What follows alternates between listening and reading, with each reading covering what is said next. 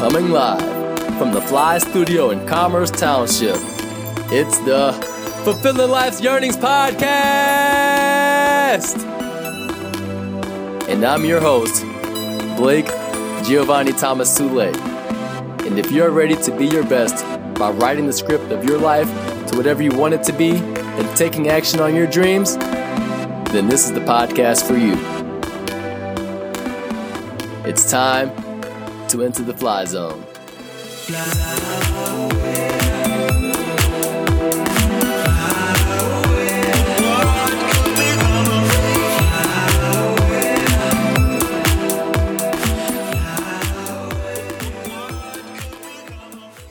What's up, everybody? It's the fly host you love the most, and I'm back with another episode of Fulfilling Life's Yearnings. Guys, I am phenomenally fly today to share this incredible story I have for you today with this awesome guest. Today's guest is a national youth speaker, youth minister, rapper, and spoken word poet from Metro Detroit who travels across the country to schools, churches, colleges, and youth groups spreading a passionate message of peace, love, equality, tolerance, kindness, and understanding. Also, a lot more great stuff on here, but I will let him touch on that. Today's guest is Kevin Zwala, aka Mr. Peace. And Mr. Peace, so glad to have you on with me today. How are you doing? Hey, how's it going? I'm doing very well, very blessed. Dude, I'm so glad to have you on. I was just thinking earlier, when I first met you at Reaching Higher, which I'm actually volunteering in again right now, over at the Milford High School. So we have 2 more sessions left for that. Okay. And obviously I always wanted to get you on back then too, and then through whatever reason just didn't work out. But I'm glad to have you here today. For sure. Just real excited to dive into this conversation. And just for starters, I'm just gonna keep calling you Mr. Peace because I just love the ring of that. All right, no worries. What is your journey? I know I talked about those great things that you're doing, but like, how did you get to this position where you are today? Right. Well, it's been a crazy journey. It kind of, I guess for me, I've always been very driven, very on fire to always give 110% to whatever I do. But it wasn't really until my senior year of college at U of M in Ann Arbor that I started finally following my own dreams and, what I really wanted to do with my life. I was kind of following others' dreams for me up until my senior year of college. And I had this big wake up moment. I went to a workshop called Challenge Day, and it was a 3-day workshop where you got real, with 50 strangers, people that I didn't even know. And this was down in Toledo, Ohio, 25 men, 25 women. And, I got closer to these 50 strangers than I was with my own family, because we got so real and we lowered our water lines and just really got very vulnerable with each other that we kind of became family. But we also started saying, what do you really want to do? And I remember 2 of the facilitators, I told them, I said, I want to be a speaker, and a true leader. And they said, well, you're already the speaker that you want to be. And it was like, all I needed was one person telling me that and believe it in me. And I was off and running. And so I finally started doing things that made me come alive and following my purpose. And I went back to my old high school, South Lyon, Michigan.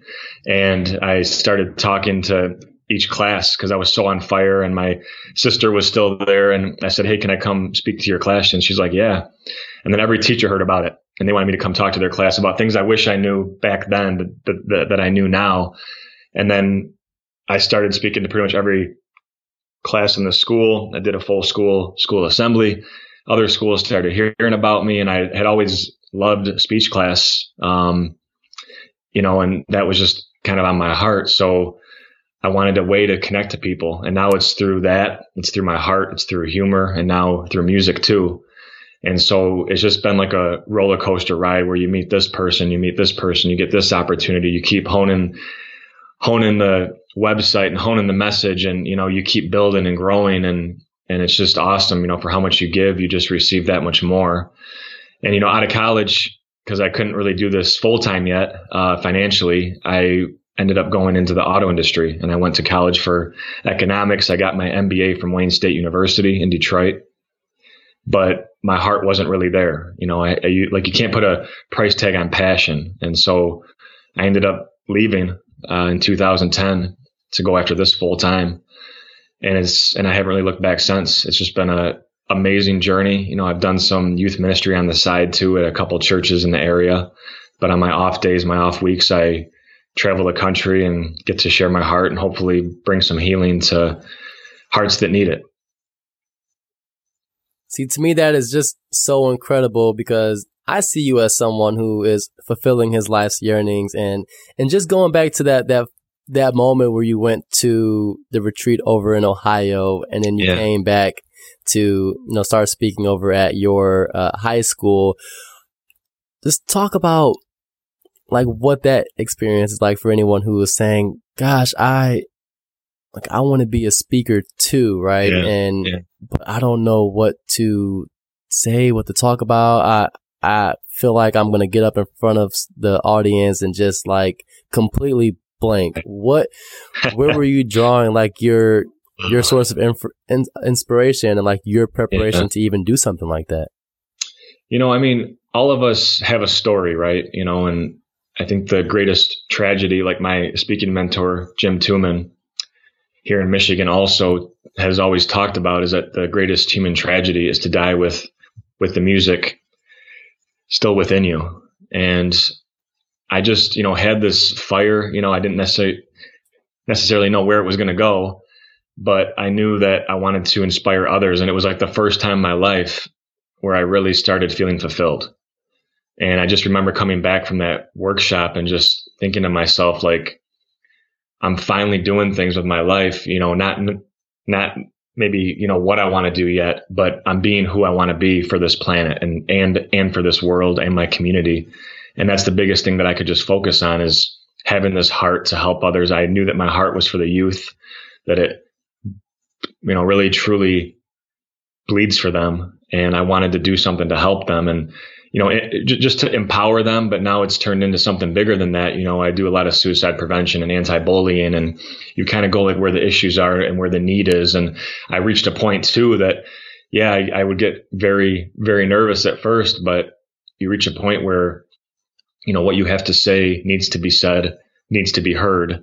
And you go with that motivation that what you're saying or sharing that day in an auditorium of 2,000 or a gym of 3,000 students, you know, that somebody there has to hear that, and that they're going to be open to receive that message, and you might even save a life. No, I love hearing that. And I remember when we were talking, you know, just over the summer when we lost a loved one, Shelby Seaburn, and just what you said to me in that moment was like, we got to do this. You know, this is, you know, the time for people to, you know, really live in their purpose and do those things that light them up. And like from there, at that time, I really hadn't been doing the podcast as much, just because just for whatever reason, I just couldn't find myself back to it. But then like talking with you and then seeing, like, you're right, this is the time to do that, because you just never know what's going to happen.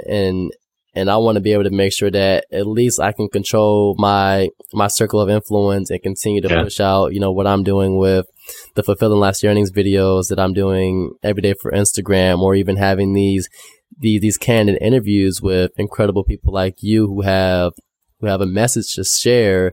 Going off of that, for you getting into this space as this speaker, and you're going to these different events, what for you has been the process in you like establishing like what your voice is and like your true authentic self? Like, how did you come to that point where you're like, like for me at the beginning, I was kind of like unsure like what my voice was and tried different ways to like get to me. Like, what did you do for that process and work?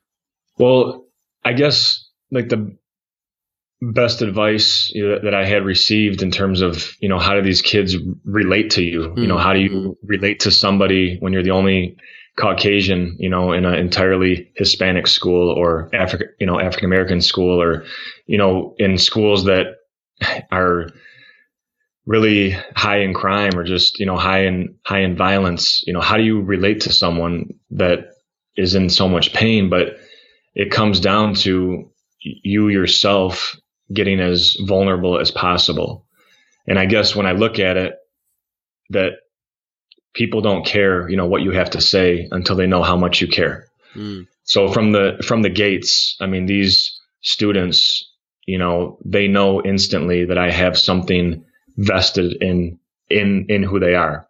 And maybe I haven't gone through the same storm that they've gone through, but I have gone through my physical challenges and financial and emotional and mental, and I share that. I mean, I get very real with them, that I went through battling hepatitis C for a year in 2010, and I lost 50 pounds in a month, and I was in and out of ER, and it was my hardest year physically on this planet, spiritually, and the list goes on. I went through a series of 4 deaths right before that happened, where I was at these funerals of people that I think died at too young of an age, some to drug overdoses, some to drunk driving incidents. And then after that, post that, I had lost 4 more, 2 uncles and 2 grandparents, all within the same calendar year. And my heart was ready to explode, and I became numb, and I stopped kind of caring, how I treated people. I stopped caring about a lot of things. But, going back to what you said about Shelby, and this new round of, I guess, this new series of deaths that came up to me in 2017, it wasn't just her. I also lost a friend of mine, Egypt Covington, and people that are from Southeast Michigan and have been down 275 or I-94 will see the billboards that she was murdered in her home back in June, shot, and they still haven't found out who did it. So they're still trying to seek justice for her. But I lost a friend of mine, Irene Kopko, 103 years old, Memorial Day weekend. And right before her, my wife's Aunt Linda, who was 70. And within 24 hours, I lost my Uncle JC, and he was 81. But, it was kind of different, this series of deaths, and why I'm bringing those up and the ones from 2010 is that I finally woke up. And this was after everything culminated that year in 2010. I had this epiphany moment. I was held up at gunpoint. My cousin and I in Ypsilanti, Michigan, outside my apartment, and we had 2 pistols cocked at our stomachs and told to empty our pockets by guys in hoods and masks. And she was pregnant. And it was a moment that flashes before your eyes. And I started finally in this instance, just finally kind of waking up and saying, what do I really appreciate? What's really important? Where am I going in my life? But also finally understood the best way to honor these people's legacy that have gone before us and to make sure that they didn't die in vain is by how we choose to live today, by how we choose to treat others, that no matter how full our heart gets of pain or hurt or loss, we can still choose love. And we can still choose to honor who they were, that they still live on in our hearts and through our words, that they really aren't gone. In fact, I believe that they're even closer, because now there's no more pain and suffering from my beliefs, and they can be even closer and give that unconditional love to us in that spiritual world too. And so that's kind of where I'm at. That finding my voice, it started with me getting real, but really in terms of me actually being able to share the realities of my life, that I'm human and I go through pain, but that's what unites us. And we have billions of nerve endings in our body, so we will feel pain at some point in our life. But again, we always have that choice how we're going to respond to it. Yeah, that is so deep, and I so much resonate with that. So thank you so much for sharing. Sure thing. Just that part and giving more context to, what makes you up. And also wanted to talk about, I know you're also the founder of, being who I want to be, which I feel ties into that. How did that come about, and where do you find the biggest impact? Is it just in the schools that you're working with for students, or are you also, you know, tying this into people in the community who also want to, you know, find and live in their soul purpose?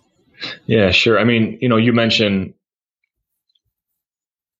helping out with the class there at Milford with the Reaching Higher, you know, and that's 8 weeks where you build these students up beyond belief, right? Give them self-esteem, confidence, public speaking skills, life skills, and you have a huge impact over this 8 weeks, right?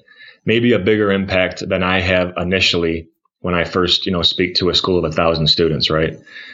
But what I feel I'm doing, you know, is I'm kind of sparking their hearts. I'm like starting to spark the change. I'm starting to get the ball rolling and the wheels turning, and, you know, them thinking about, you know, where they're at. And if you can already start thinking at 12, 13, 14 years old, you know, what do I really want to do with my life, or what angers me, you know, like what injustice out there do I want to solve? You know, maybe that's where you're being called. But I also focused on that being who I want to be. When I first started that LLC back in 2009, it was to help at-risk youth, but more from the perspective of focusing on who you want to be for this earth. And that by doing that, that's how we're going to solve issues, right? If we fill the spots and the jobs and the careers and the needs based on where our passions lie about who we want to be and who we want to be remembered for, then we start solving these world's problems a lot faster, right? Because if you're just doing it for the money, you know, money buys temporary happiness, but there'll never be enough of it to be completely happy. And it's got to be part of the motivation, because you got to live, you got to pay bills. And it's a great thing that can bring a lot of joy to people's hearts, and can bring a lot of relief, you know, to disaster areas too. So I don't deny its purpose, but the love for it, like 1 Timothy says in the Bible, right, that it's not greed itself that's the root of all evil. It's the love for it. And if that starts to be your only motivation, then, you know, you'll never be completely happy. And so I'm really happy to announce, though, that even since I filled out your online form with my bio background, I've since become a 501c3 nonprofit. Congratulations. Mr. Peace Inc. Nice. Mr. Peace Incorporated.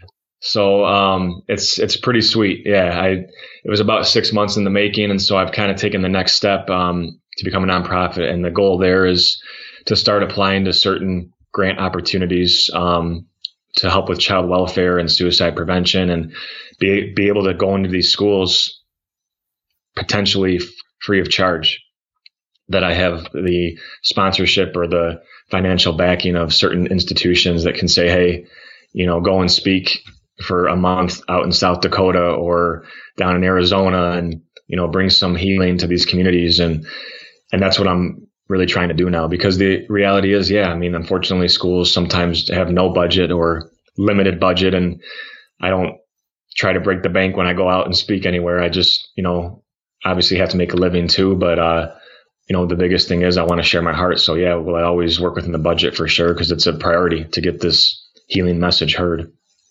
Yeah, that is incredible. That is just so needed, and it just goes to attest to the work that you put in, and how much this means to you to continue to, you know, serve and go to these schools. And before we actually transition into, you know, talking about, you know, suicide prevention and also the anti-bullying and diversity, what is the, you know, the lifestyle like for you, as far as like, how do you set your day up or even your week to do, you know, these talks, or even like your other works that you're involved with, and just how do you manage to get it all in? It's crazy. I tell people, you know, and obviously being a youth pastor, St. Mary's Church here in Milford, Michigan, coffee and Christ. That's how I do it. But no, I mean, really, it's a lot of planning. You know, it's kind of working, you know, two jobs right now, because, you know, my off days, my off weeks that I get to take to go speak and share my heart, there's a lot of background planning that happens with that. I have a few companies that book me, Mobile Ed Productions out of Redford, Michigan, and Catholic Media Group out of Cincinnati, Ohio. And so, then I also book myself. But I mean, it's kind of chaotic because, people think, well, yeah, you're just going to go speak at the school. But, the 10 conversations back and forth with the school counselor or the principal to set things up to make sure you have the right time and all the details ironed out. And then you got to sometimes book a hotel or book a plane, or, you got to change things, things happen, snow days, whatever it is. So a lot of these bookings, they'll be almost a year in advance, and you're already getting your schedule laid out well in advance. So I guess time management's key, because I have to, plan my youth ministry calendar around going and speaking out in Pennsylvania or out east for a week, or out in Milwaukee, or down in Texas where I'm heading next week, Houston, Dallas, and Austin area, to bring some more healing down there. And I'll be out west again in March, and then up towards Oregon in May. So it's just kind of like, I'm in 15 states this school year alone, and I've now been in 20 states since 2006, like the last 10 years. And I've talked to close to 1 million youth and over 1,000 schools. So it's been really humbling. And again, I'm beyond blessed to be able to even do this and have the opportunity that I do. But, the tears that come after I talk, and the kids that come up to you and say that, you saved my life, and if you weren't here today, I wouldn't be here tomorrow. Those conversations are happening more and more often, and tears are strength. They're the sweat of our strength, and the start of healing and feeling again. And I don't want to say that I'm just brought into schools to make kids cry, but, it's kind of the reality of, what I do. But that's, I guess, that's the fuel to my fire and the motivation. And going back to those series of deaths that I've had in my life too, and that you've had, you can either become something that keeps us down, or something that is just more motivation for what we do and why we have to do it today, and take the steps every day to keep going towards our purpose and feel fulfilled, because we don't know. There's no guarantees, right? And we don't know when our last breath is going to be, and we got to take advantage of that. So true. And just talk about, just for a minute as well, like, what has it been like in being able to, get in the right environment to surround yourself with people who are uplifting and encouraging you and want to see you fulfill your soul purpose? Was that a challenge, or were you able to easily kind of, navigate your way through those different moments of doubters, but also being able to tune them out and find those core group of people for you? Wow. Yeah, that's a good question. It was one of the hardest things I've had to do in my life when I left Federal Mogul, the auto supplier here in Michigan, and they're all over the world too. But it was 2010, and I was really contemplating. I had gotten past my treatment.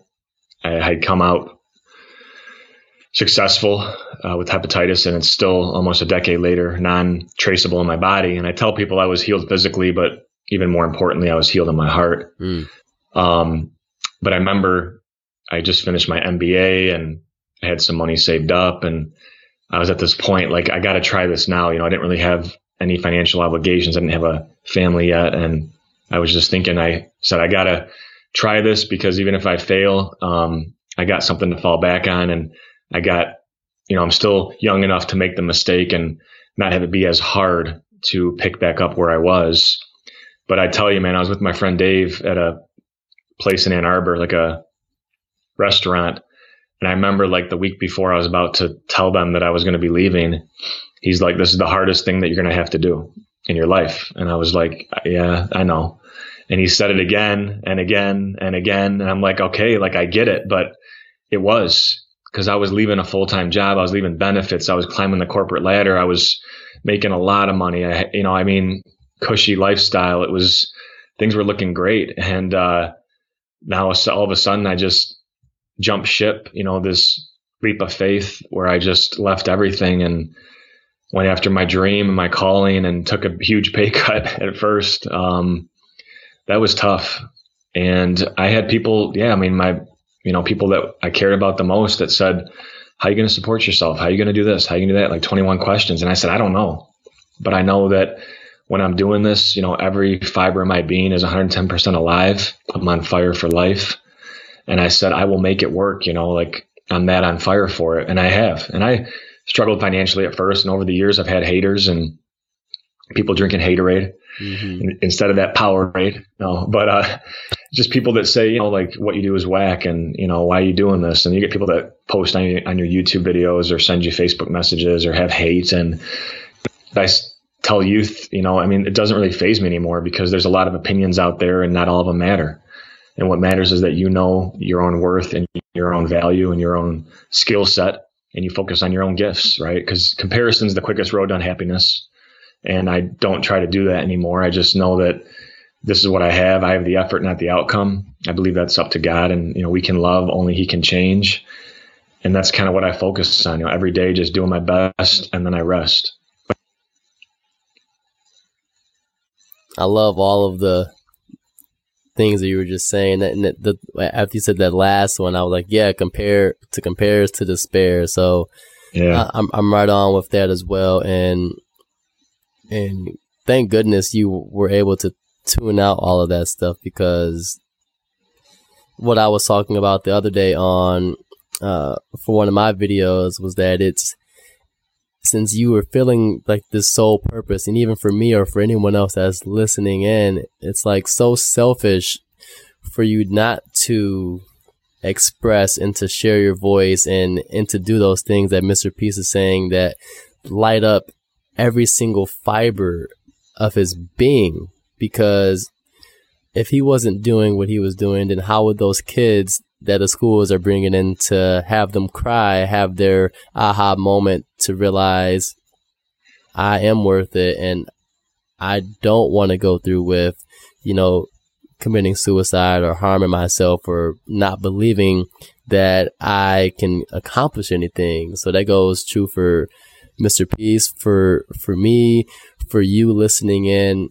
Like it's so important that like you taking everything that he was just saying there, like everyone has a opinion, but not all of them matter. And like for me, what I say is, framing your mind, taking the stuff that is helpful for you. You don't want the FUD to want to throw out, fear and uncertainty and doubt, because those things aren't going to help you, fulfill your life's yearnings. And off of that, Mr. Peace, just talk about,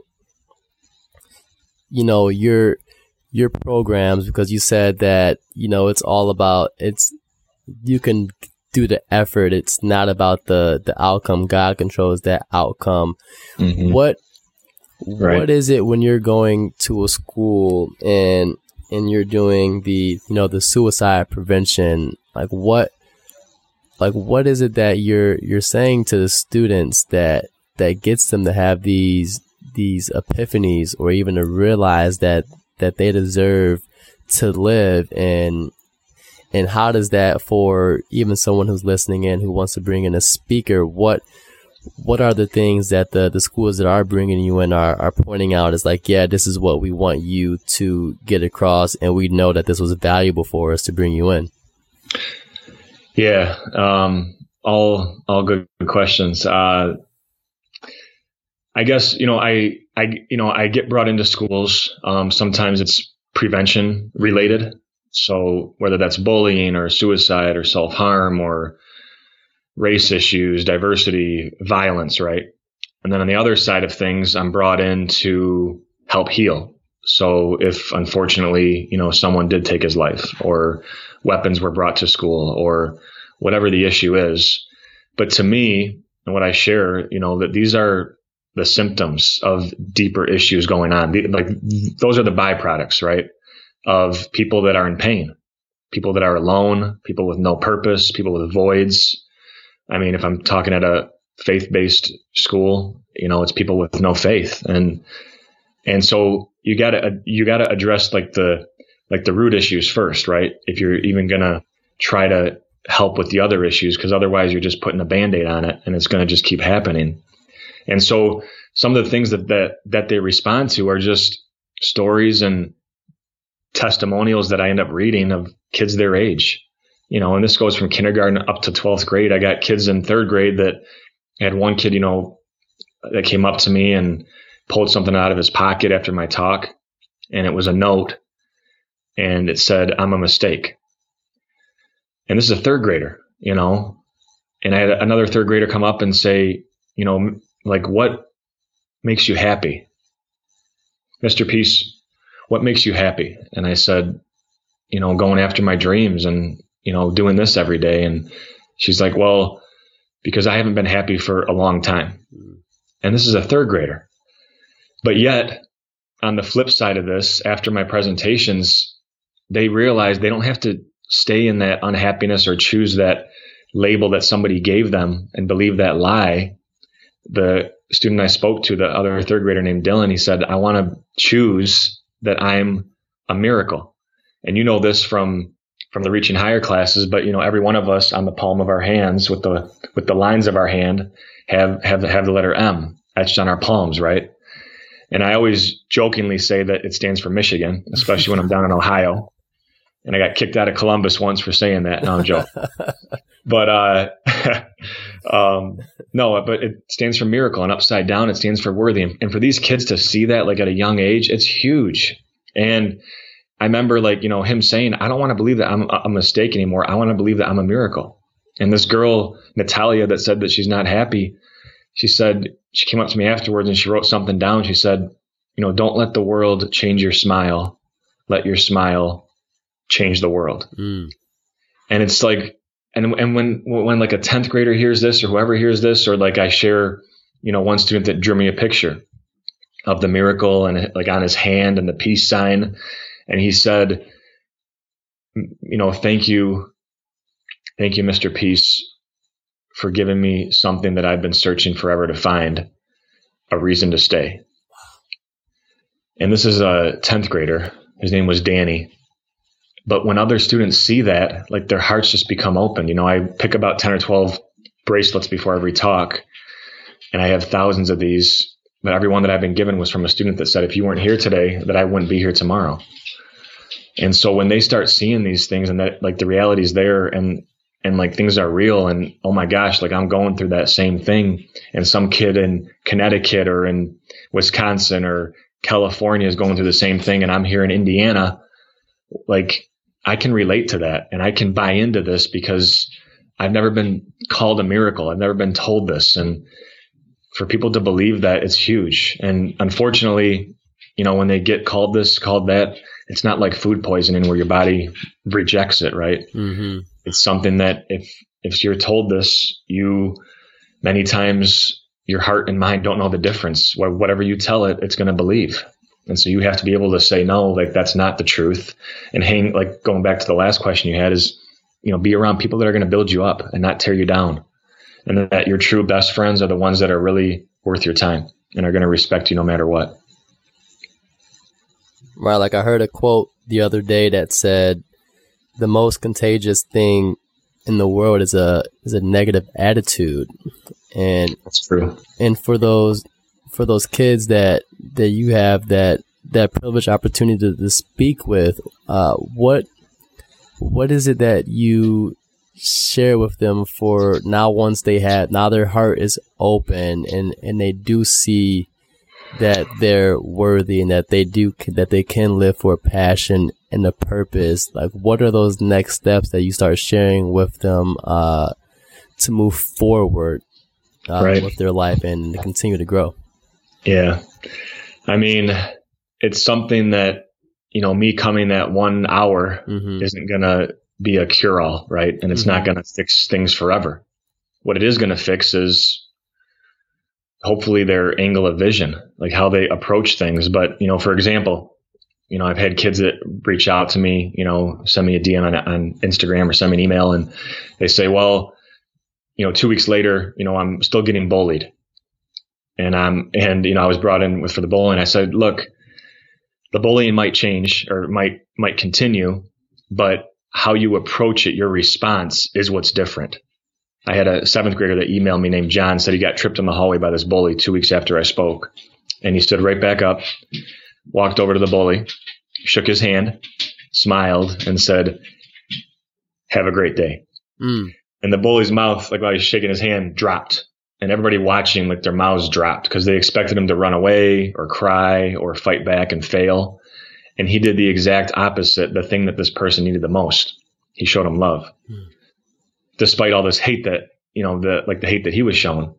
And so for us to actually, have that courage, to respond in that way, he got his power back from the bully and took away the power, his power over him. Right. But he also found out the next day that he had 2 parents who were alcoholics and abusive. And that's why he was just basically reflecting what he was taught. And I tell people, I don't come to talks trying to pretend that I know what goes on behind closed doors, because I don't.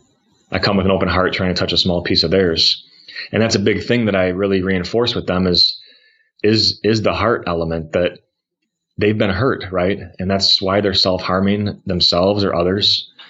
And so they don't want to keep their heart open again. They don't want to get hurt again, right? And the tendency is that if you feel alone, you feel threatened. And if you feel threatened, you want to be more alone. And it's a vicious cycle. But I tell them, you never have to go it alone. I mean, from the faith side of things, our Savior needed help carrying his cross, right? So what does it tell us about us? That we need him, that we need others. But they never have to go it alone, that whether it's me believing in them and being in their corner. And I tell them, if they reach out to me, I don't always get back to them right away, but I always get back to them. That's my promise. And I also tell them I don't have all the answers, but he does. And he speaks through me. And, I share what's on my heart, and I try to reflect what they already know, that they're beautiful and that they're miracles. And sometimes just got to be reminded of that.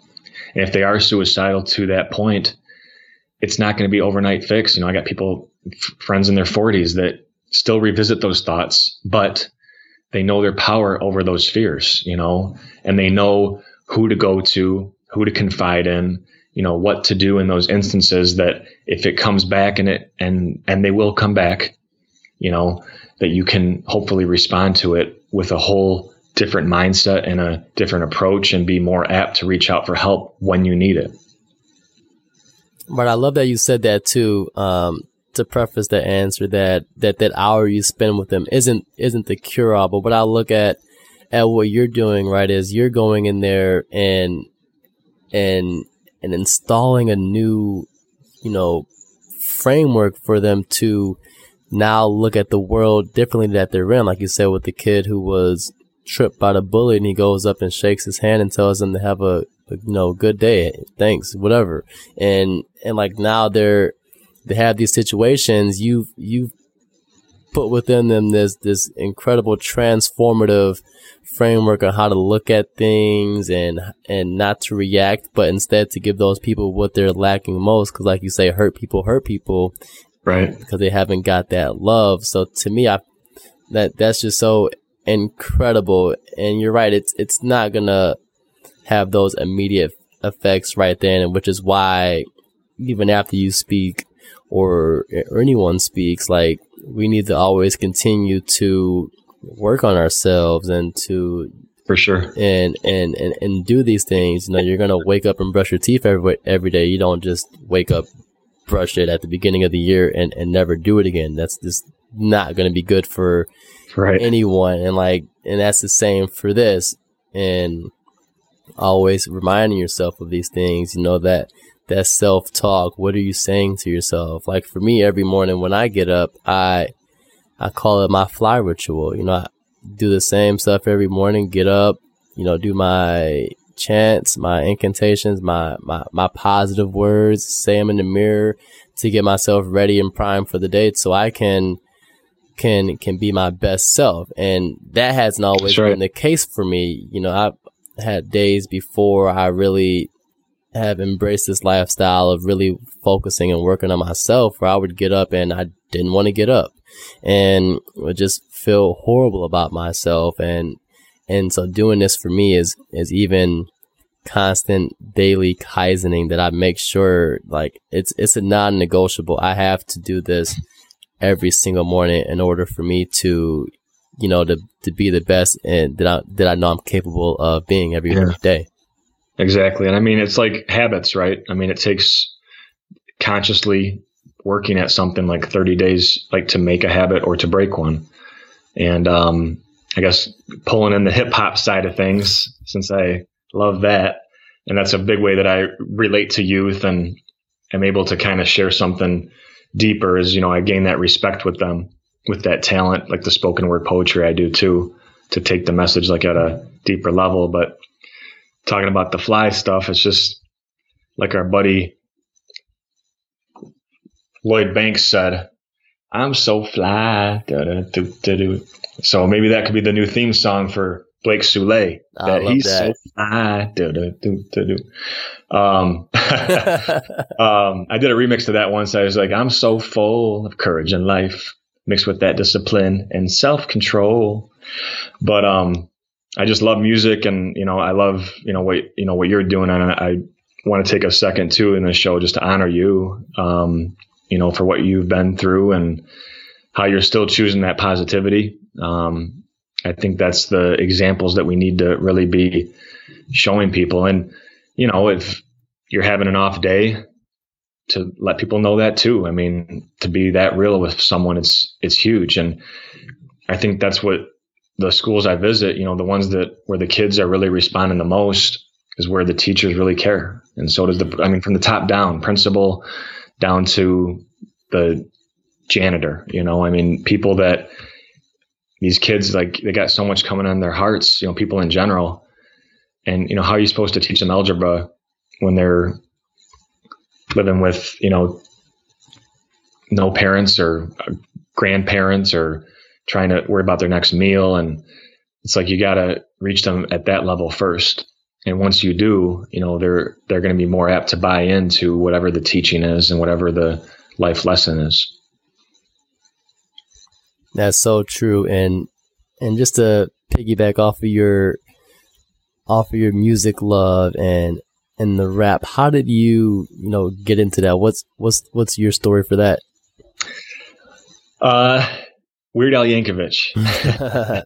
He was kind of the start of something that just kind of continued. I remember back in like second and third grade, like at summer daycare, we had to alternate between Ace of Base for the girls, like on a cassette tape, and then us playing Weird Al. And I basically started just writing parodies at a young age. Like, that's just all I did. I'd rewrite stuff and do my own parody, and then they were usually like more like comical and stuff. But then I started getting more into my purpose and self-growth and everything. And back in 2006, I started doing a lot of freestyling and just getting like into rap circles, rap battles, more like positive ones, not like demeaning ones, but just like other artists just going back and forth, and went to Artist Village over in Redford a lot and met some people that were in the industry kind of. And I remember I started writing a lot of poetry. And then my one friend said, hey, do you want to like make a song about this one poem you wrote? I said, yeah. And my first track took me like 8 hours because I was chopping it up, and, you got to fit the right amount of syllables, and like they call it the hood ear. So you can like what sounds good to you might not sound good to someone else. But I started finally looking and realizing, okay, here's how you get the breath flow. Here's how you get the air flow. And then I just started performing, and, I probably failed a bunch and missed up, on some lines here and there. But then, you get so good at freestyling, you just start filling in the gaps if you did forget something, and nobody would know. And then it just kind of became like this fun thing, but also just, the thing that I realized I was pretty talented at, and I could start doing as like an additive to the talks that I give at schools and, or the performances that I do. And it's starting to change hearts. So even some of the music that's really positive and uplifting, that's really helped people get through their storms too. So it's kind of been a cool tool to just be able to share that as well. No, I love that. And you hit it right there too. And you were just talking about the failures, and even when you go through those moments, like, how do you continue to break through those, and like, how does that play a part in the message that you share with anyone? I'd just be like our good friends, Tom Brady and Matt Stafford, NFL quarterbacks. NFL quarterbacks have a short-term memory. Mm-hmm. More from the standpoint of, yes, we're going to fail. Yep. And that's okay. But so many kids, I always ask them, what's the opposite of failure? What's the opposite of success? And they say failure. And I say, no, it's quitting or giving up. Mm-hmm. Because I tell them, I said, just because you failed does not make you a failure, right? Like you can't fail unless you quit. And I give them so many examples like under the sun of famous people that have failed just to finally succeed. You got Thomas Edison, took him 10,000 tries to get the light bulbs working. And his teachers were labeled as calling him too stupid to learn anything, right? Albert Einstein, his teachers called him retarded, and the guy was a pure genius.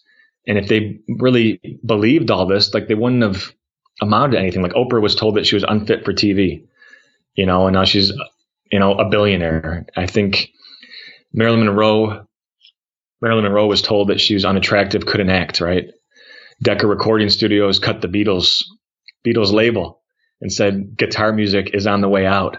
And it was the worst decision ever because they were the top grossing band of all time. It was ridiculous. Babe Ruth, one of the all-time leaders in home runs, but also in strikeouts, right? So you have to try. Michael Jordan missed all these game winners, buzzer beaters, said he failed over and over and over and over and over and over again to finally succeed. Just so many famous people. Maybe the biggest one I tell people, jokingly kind of, was Colonel Sanders. And I got to visit where he was buried, same cemetery, Cave Hill over in Louisville, Kentucky, same as Muhammad Ali. But I got to go there because I was talking to some middle schools this past school year down in Louisville. And it took him 1,009 tries to get his recipe accepted. So I'll joke with the students and say, can you imagine if he stopped at 1,008? That we wouldn't have KFC. So, but it's just more fuel for our fire that, so many people have done that, but they don't believe it, it's like, that's not going to define them. And I think for me, it's been the same thing that, like you give a talk and like, you're just off that day.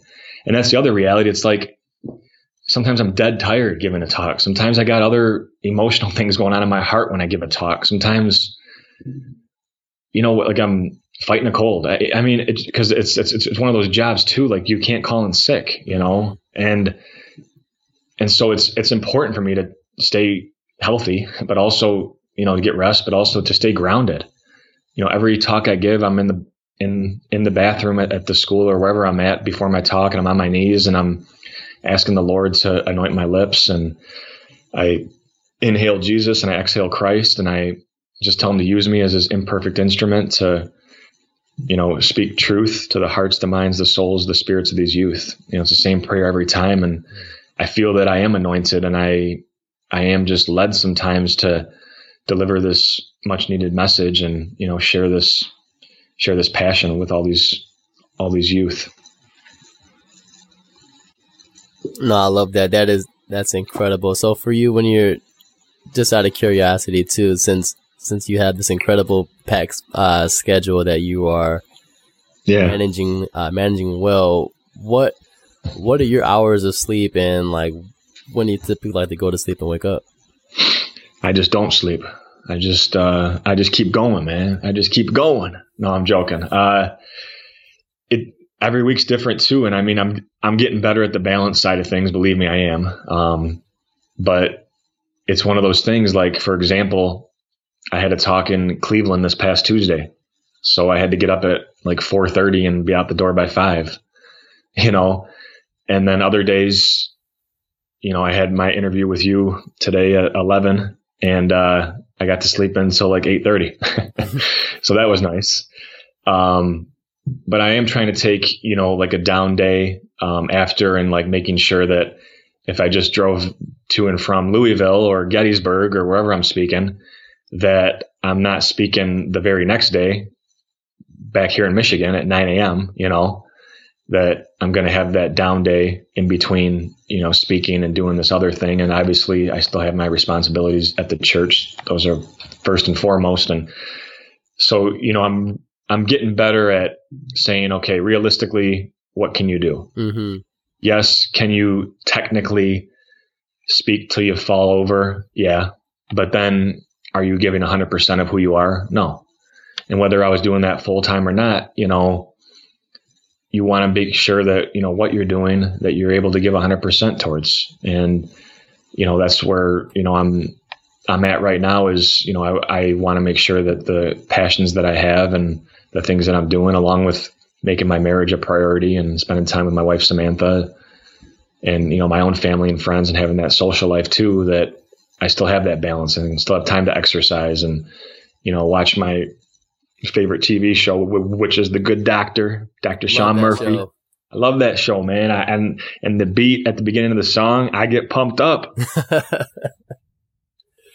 Yeah, because I was going to ask you too, because obviously you still have a life and you enjoy that life. So just talk about, even with, working as a youth pastor and doing the speaking tours, what are those things that you just enjoy doing outside of those things? Yeah, one of my friends, maybe a few months back, this is before I even started my speaking tour for this year, he had said something to me. I just couldn't hit, like, our schedules, mainly mine, just wasn't syncing up, like we just couldn't hang out really. And, he had something that really he needed to talk about, like, in person. And once we finally did, I was really upset at myself, for not making that friendship a priority. But he said, and not trying to put me down at all, but he said, are you working to live, or are you living to work? And I really thought about that for a second, because I love, like I said before, I'm not any more alive than when I'm in front of a packed gymnasium, at a school, and ready to give all I can to these young people. But I was, living to work. And, I got to pay the bills and I got to support my family. And there's certain weeks that are crazier than others. And I just, bite the bullet and deal with it. Mm-hmm. But I'm trying to find more time, for me, whether that's playing basketball, which I love. And I'd love to go against the Soule brothers one time, because I heard that they were really good back in high school there. Oh, we can do that.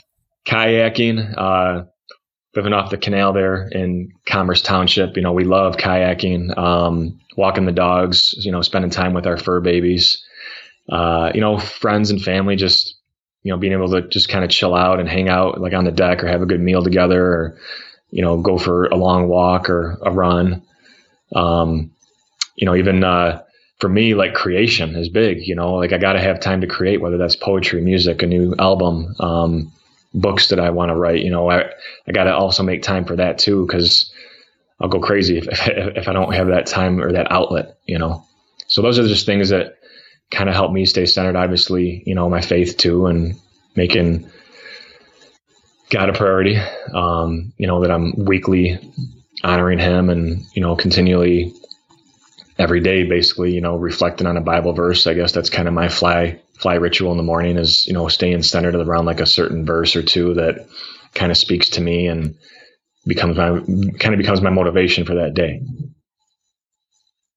No, I love that. And I know that you'll be able to continue to do that, because even for me, earlier on, like, I would be I would be anxious if I wasn't working towards what I was doing. But like now, as I'm continuing to grow and finding those moments, like what you said, where you go do those other things to just like refresh and recharge, like playing basketball, going kayaking. Like for me, that's working out, doing my yoga, or going somewhere new to explore, and like doing photo shoots. It's just something that is still fun for me, that I can do with other people, but also has like those moments of like creation and also excitement and something novel. Whereas I will be like, I'll watch like The Good Doctor because I love that show, and like catch the Golden State game whenever they're playing. But like if I'm on the couch for too long or doing something where I'm not thinking as much, then my mind will literally start racing. I'm like, all right, I gotta do something. So even when I'm not doing these things, like you said, trying to make sure I'm still staying engaged and involved with, friends, family, and continuing to make those memories as well. So I love that you shared that. And just before we wind up here, I just want to take this moment to honor you and thank you for everything that you've been doing and coming on here, sharing your journey and your story. I'm extremely grateful for that, for you taking the time out to spread the message and the love over here on Fulfilling Life's Yearnings. So just again, thanks for that. Yeah. And also, two final questions. The first one is, where can we, stay engaged with you? I know you're like you said, you have new music coming out and even books in the works for the future. How can we stay involved and engaged with what you have going on? Yeah, for sure. Probably the best place to, stay in touch. And we're actually just about to relaunch my website, a little more mobile friendly version and a little more sleek too, probably by the end of this year. But mrpeace.org, mrpeace.org. All my social media is there, Facebook, YouTube, Twitter, Mr. Peace 101. And then I got Instagram, Mr. Peace Geese. And I always say, why geese? Why not? But, also if anybody feels called, to donate to the nonprofit, now everything's tax deductible. Any donation that will go to giving a school, an assembly free of charge to them or at a reduced rate. So that's where all the money's going for that, for the nonprofit now. So that's on there. But if you want to book, and bring like the healing message to your school, your community, to see videos, to check out, what I do live. There's a lot of that on the website as well, just to stay in touch. And, that's where any of the new projects will be released and things of that nature. I'm around, Southeast Michigan. So, St. Mary's in Milford, that's where I'm the youth pastor at there. So any middle high school youth, young adults that want to be active, in their faith, or just, reach out to a group that's all about love and feeling safe, feel free to contact me there too. And before I leave, I did want to maybe just share a spoken word verse, if that works for you. Absolutely. That I think really ties into, what you're doing with this show and this podcast and, the life that you're living too, Blake. Before you blink, you're all grown up and life has passed you by because you weren't fully present, and then you wonder why. People are dying with the music still left inside and wishing they found their purpose at age 25 or 32 or in their 80s, really anytime, just so long as they found it before their last rites. I've had friends tell me, Peace, I need something besides the drugs. They want to get involved in serving others out of love. Then other buddies who have asked me for more volunteer opportunities so they can bring some more cheer. They want to give more than they have been, especially to kids living on the streets or in an orphanage. So do something major, minor, heck, do something drastic. Just do something, but please don't wreak no more havoc. And while you're at it, now that you are spiritually awoken, make sure to change those around you through every word that's spoken. Word. Word. I love that. That was Mr. Peace. I'm Blake Soule. This was Fulfilling Life's Yearnings. And Mr. Peace, that last question. Yeah. What is your definition of fulfilling life's yearnings? I think just doing you. I think really, what this world needs are more people that have come alive. And I think what this world needs too is more people that are themselves. It's the age-old quote, be yourself because everyone else is taken. But yet we try so hard, to fit in or to be someone we're not, just to look cool or just to, not have to stand out or just because we're too afraid to. But it takes so much energy to be someone that you're not. And I think if we can be able to put down the mask, to get real with ourselves and who we want to be for this planet and what we really want to do, what brings us life, and take the step, move past the fear, feel it, but know our power over it. that we can really start making huge differences. Because I mean, that's what I'm trying to do, is helping others find their purpose. That's my purpose, one of my purposes, and I think yours too. And that's what it's about, is to fulfill life's yearnings, whether it happens at age 20 or 60 or 80 or 90. At least it happens, right? And we want it to hopefully happen sooner than later.